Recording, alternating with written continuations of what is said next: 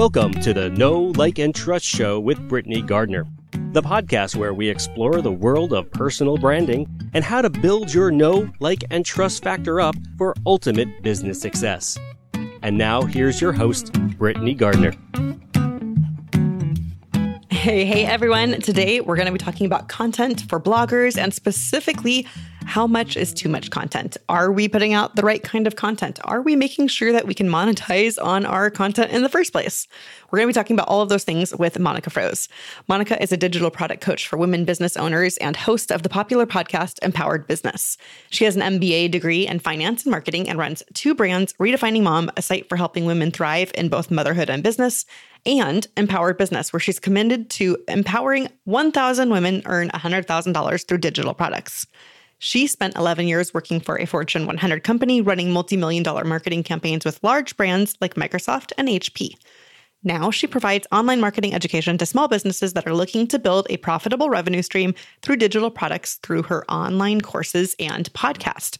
And I am personally excited about this particular one because I talk a lot about content creation, but not specifically content for bloggers. So this is kicking off a really good set of podcast episodes for us. And if you want to talk about being an open book, that is Monica. We had a great conversation. It's fast and furious. So if you normally listen at 1.5x, you might want to pull that back just a touch because there is a lot to unpack here. On to the interview. All right, Monica, welcome to the Know, Like, and Trust Show. Thank you for having me. I love the name of the podcast, by the way. I know. I'm still pretty proud of that one. So. I mean, it's so obvious, but yet I can't believe it wasn't taken. So good job taking it. Yeah, I can't either. You know, it started in 2016, which feels like forever ago at this point. But there have been a couple that have tried to pop up after, which we've had to, deal with. But well, it's a good name. So yes, you should protect that.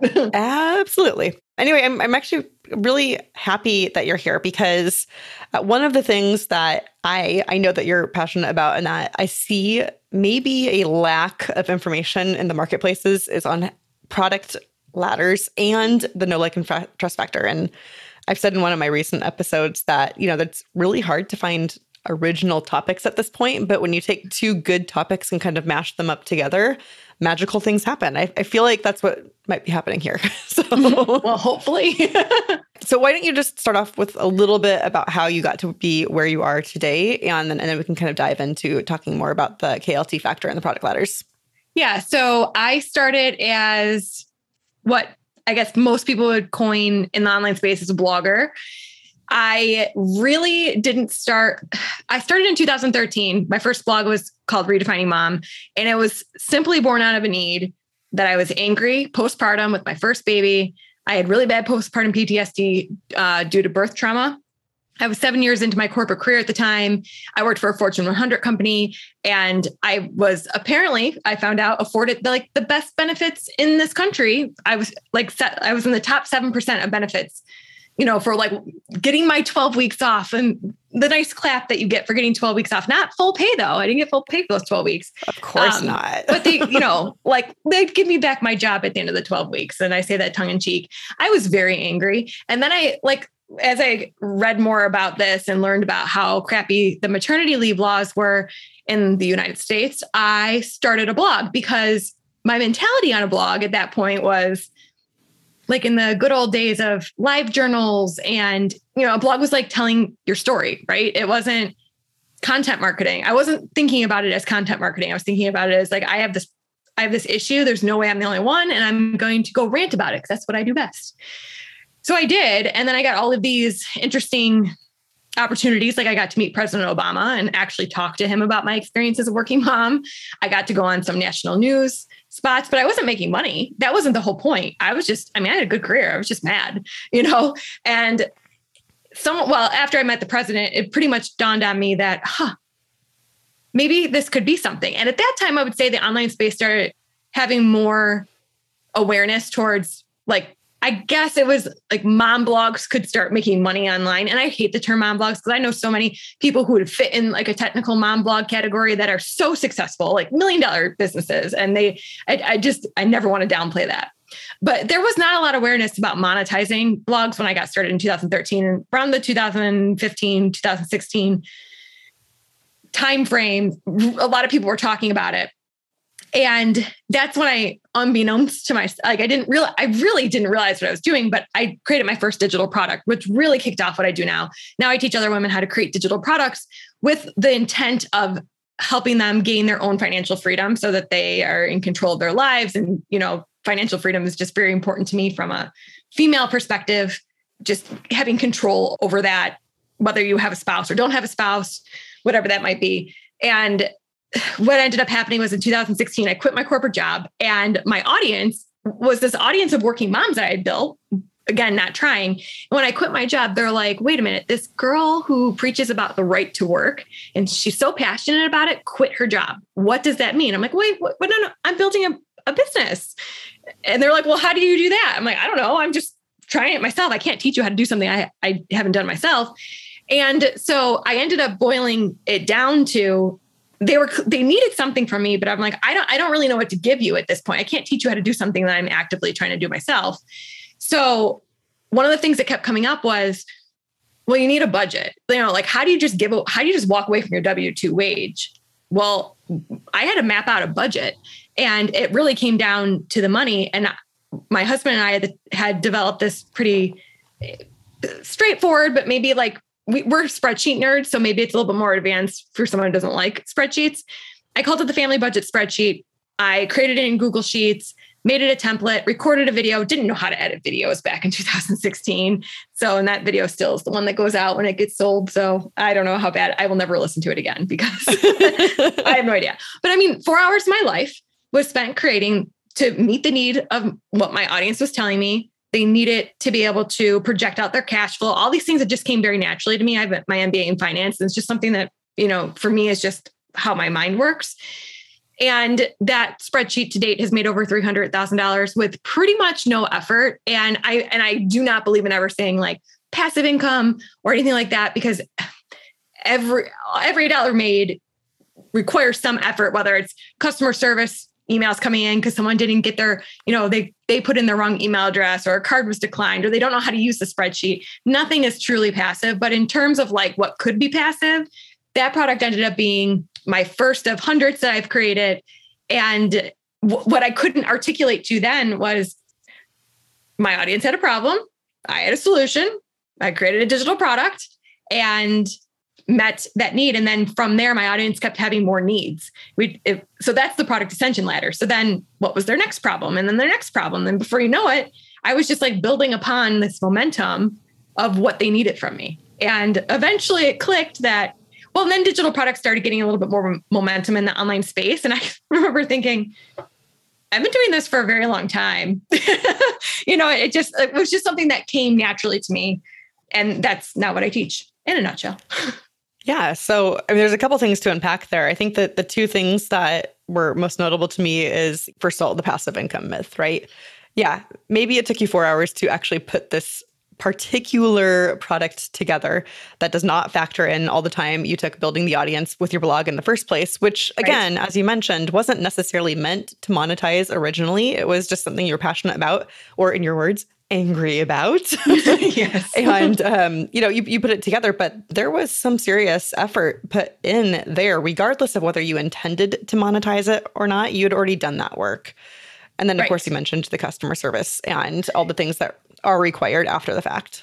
Because I've created so many digital products now, I would say that there are ones that are more active and more passive. Like there's a spectrum of them. I've done everything up to, I have a multi-$1,000 mastermind that requires a lot of my involvement. There is not much passiveness going on there. It requires my time to show up live, to be present, versus someone paying me $17 for a spreadsheet that I did create once and package once. And now I have, team members that can answer emails and stuff. So it's like, there's a spectrum of how passive something can be.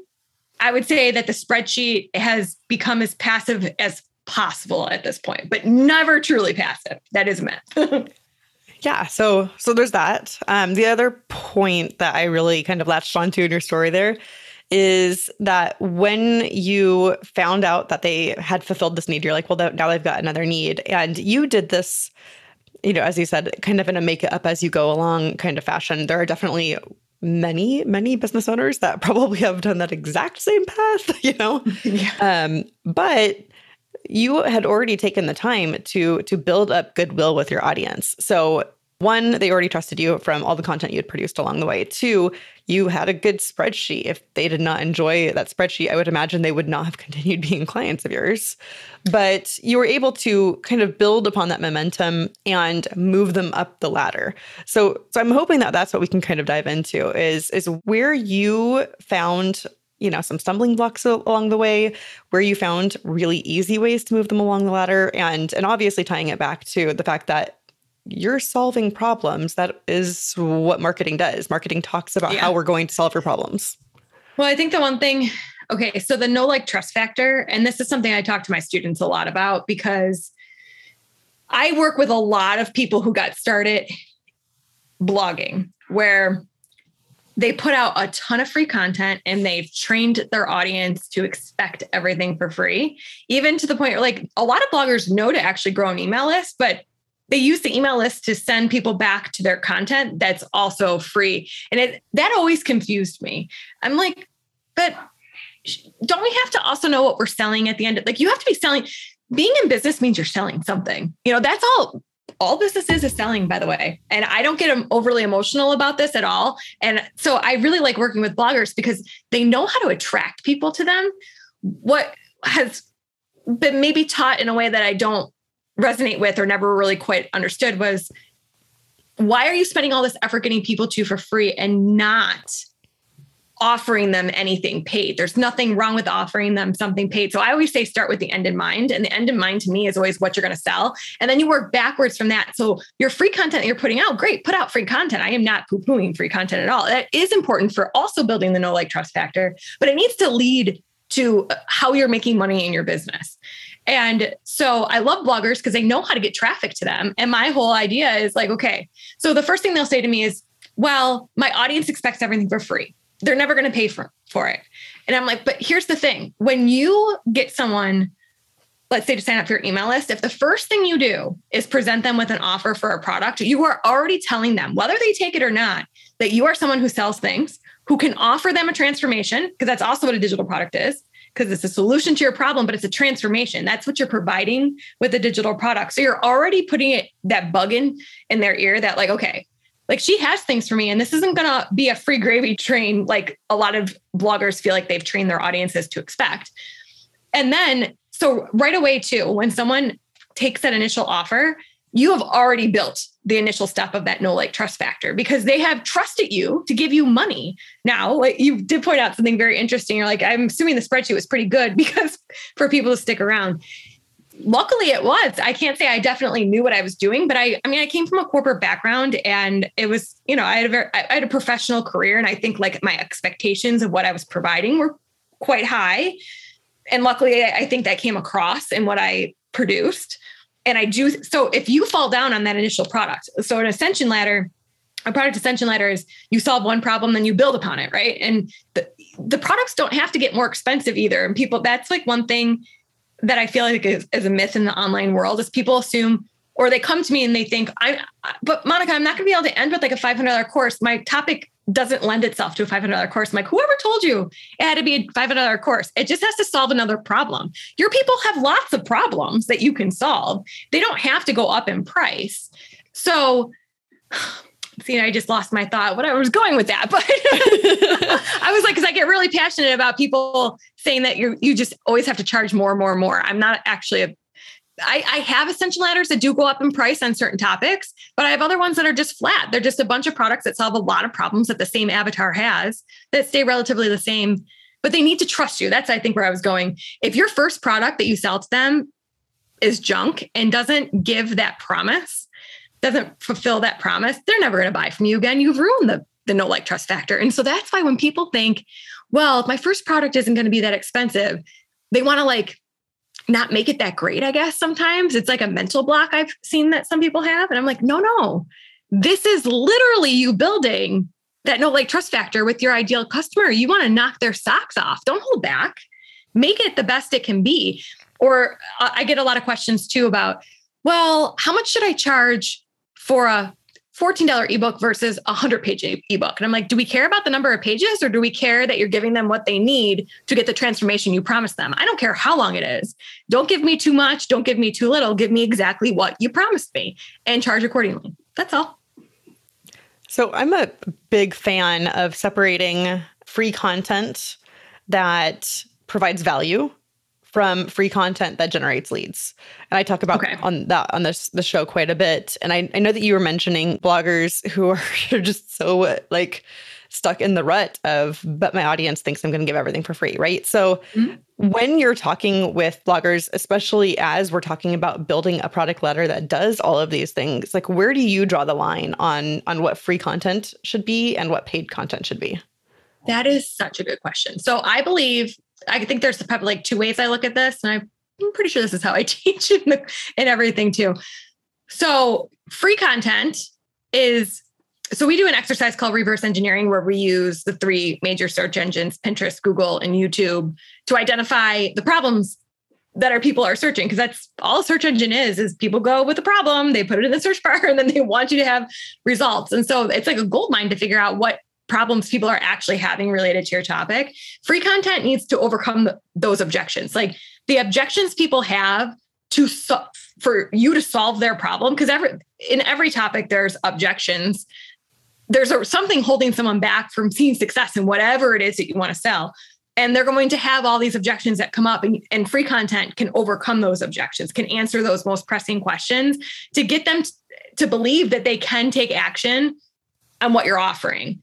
So that, and then the other thing is sometimes it makes sense to explain like the what and the why, and then provide the how in the paid product. I guess a good example of that would be, I ran a successful Pinterest ads course for 4 years. I think it was 4 years. It was quite successful. Thousands of bloggers went through it. And I learned very early on, as someone who running paid Pinterest ads came very naturally to me.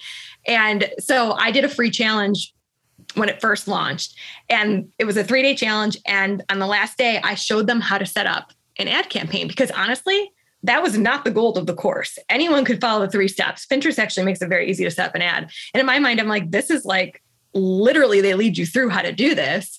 So that's not but people thought, oh, she gave me the how, I don't need to buy the course. I'm like, oh, no. The course is like all the things that come after you hit publish on that ad, how to understand your metrics, how to make good decisions, how to actually have a successful campaign.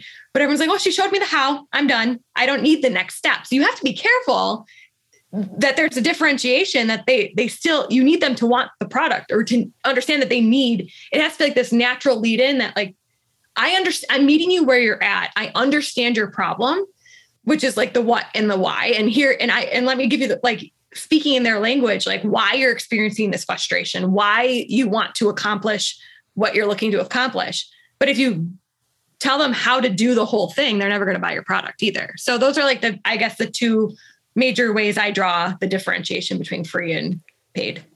Yeah. And then, there's that kind of like intermediary how situation where they think that you've given them the how, even though you have not given them that. I think that's what happened in your paid pin course, right? Like they thought that setting it up was the only how that they needed, not realizing that actually making it a profitable endeavor was like the real how. Right. They won't realize that till they have some unprofitable pins out there, right? So yeah, that's exactly what happened. So when I retooled the challenge, I did not do that. There was a lot of other stuff that could give them because in a free challenge for me, it was really important. You want them to accomplish something, feel like they're accomplishing something, but it had to be differentiated from the ultimate of what they were going to accomplish, which is to have a profitable ad campaign.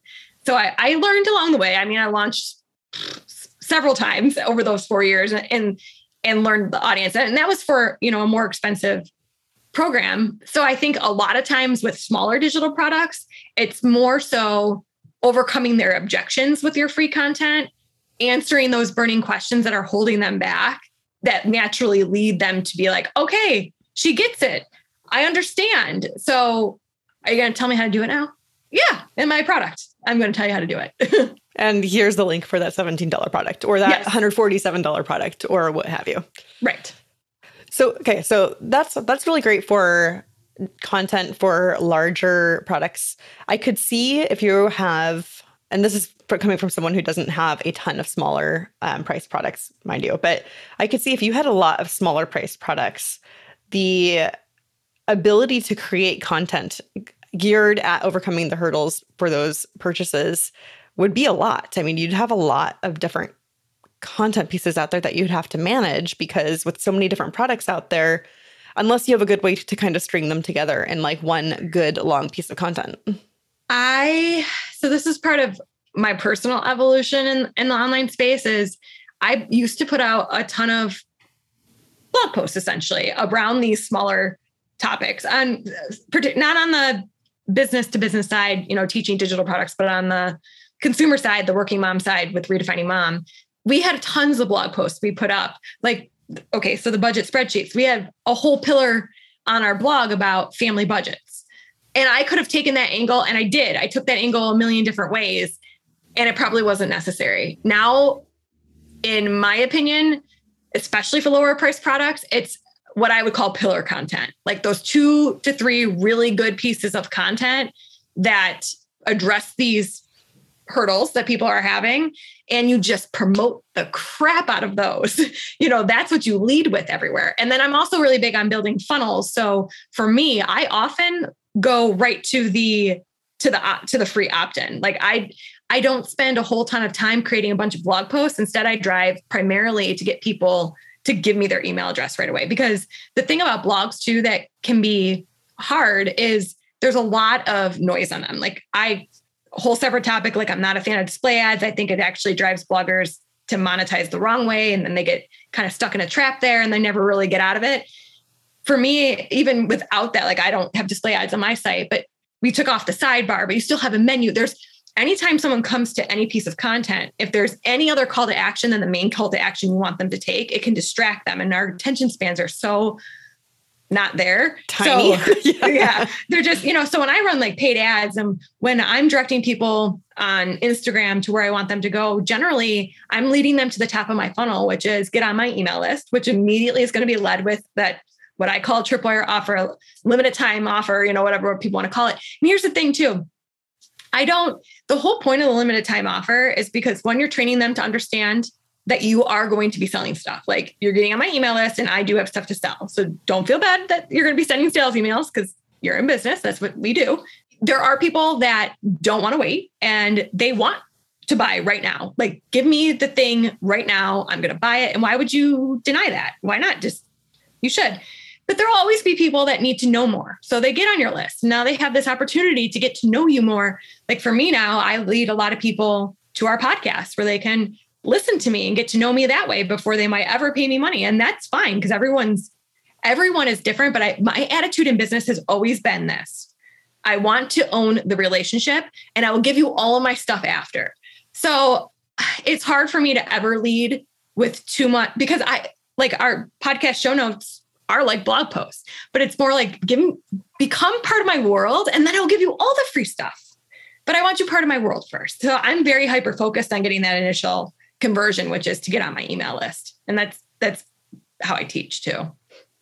It's definitely something that I personally can work on. I would imagine a good chunk of the audience probably feels the same way. But for me, it's definitely something that I have kind of let go in my pursuit of filling certain funnels or selling certain services. I tend to forget that the gatekeeper of my business is that opt-in. And I have like a fantastic opt-in gift personally, but promote the crap out of it, as you said, is probably something I could do better at. Yeah. I mean, there's especially with last year, iOS 14 really took a hit to Facebook ads. And that's like, I really do strongly believe the online space is going through quite the transformation that there's just so much going on all at once. And the pandemic really changed the way people are interacting with content online. And honestly, when I really I call it my 10,000 foot helicopter view. My team laughs at me because we'll be like talking in the weeds of something. And all of a sudden I have this idea and I'm like, the helicopter's coming out and I can like see all the roads in front of us. It's like my strategy view. And one of the things that just really strikes me about how the online space is working right now is if I had not spent the time growing my email list like I did for all those years, it would be a very tough go right now, I would say. Like gone are the days of run an ad and I had one ad, I want to say it was probably 2019, 2020. That thing was so profitable, brought so many leads for practically nothing. It was like, honestly, it was like printing money. It was like raining money. That's what it was. I mean, I was very aware that you can't build a business. That's not a business model, but I took advantage of it while it was there.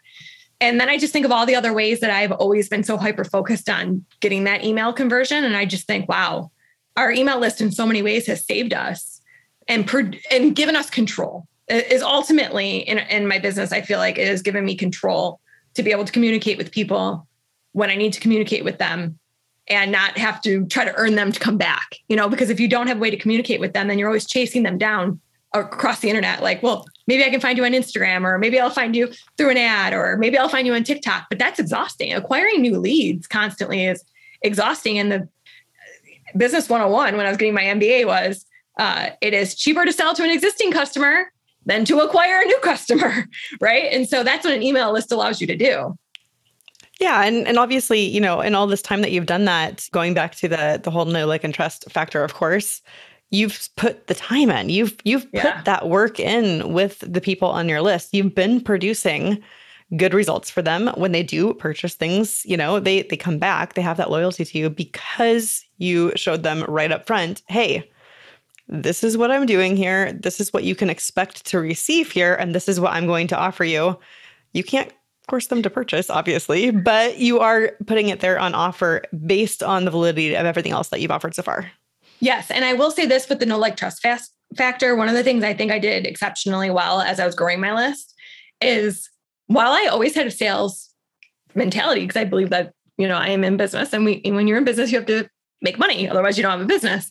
And it never bothered me to sell, but I spent an extremely large amount of my time writing very, I guess I would call connection emails. And I have people to this day that will come up to me at events and say, when you wrote this email about your cluster migraines, or when you went on that cruise and you got vertigo, or your postpartum experience, like, you put into words the thing that made me feel alone and isolated. And like, that has nothing to do with me teaching you digital products, my migraines and my vertigo and all that stuff. But those are the things that made people remember me. And the things, like, one time I was on a podcast, and I have a mug behind me that says mom guilt with a cross out. And I was very pregnant at the time. I remember that, very pregnant and very exhausted with my second. And I got asked about mom guilt. And I was like, I just don't do mom guilt. I don't believe in it. And they're like, what do you mean you don't believe in it? I'm like, it's a social construct. Like, I'm not going to be guilted about being a mom. And so many people have come up to me and been like, that just changed how I showed up as a mom. And I'm like, what? That's like really honoring. But that's why that is ultimately why people can connect. It's not this stale process where it's buy my budget spreadsheet. That's boring. I say all the time, you can Google budget spreadsheets, even put in the name of my product, family budget spreadsheet, into Google. Tons of free ones come up. But why will people pay $17 for mine? Because my sales page tells a story about how my husband and I paid off $65,000 in debt using this exact system. Because one day we didn't hit the commission numbers in our commission job that we needed to, and we were scrambling, and we really didn't know what our financial future looked like. And this is how this was born. And if you can relate to that, this will probably help you. You don't relate to that when you Google that and a stale template comes out that you can download. No one explains to you how to use it. You don't have you don't know that it actually worked for anyone, because it's like, there's no face to it. And so that's where the know, like, trust factor, just being human. A person. Yeah. Being a human, people connect to you. It doesn't even have to be specific to that topic. They just need to know that there's a real human on the other side of it. I love that. I think that's a pretty good place to kind of sum everything up here. Mm-hmm. Being human, building up that KLT factor. And Monica, if people are interested in what you're talking about, where can they find out more about you?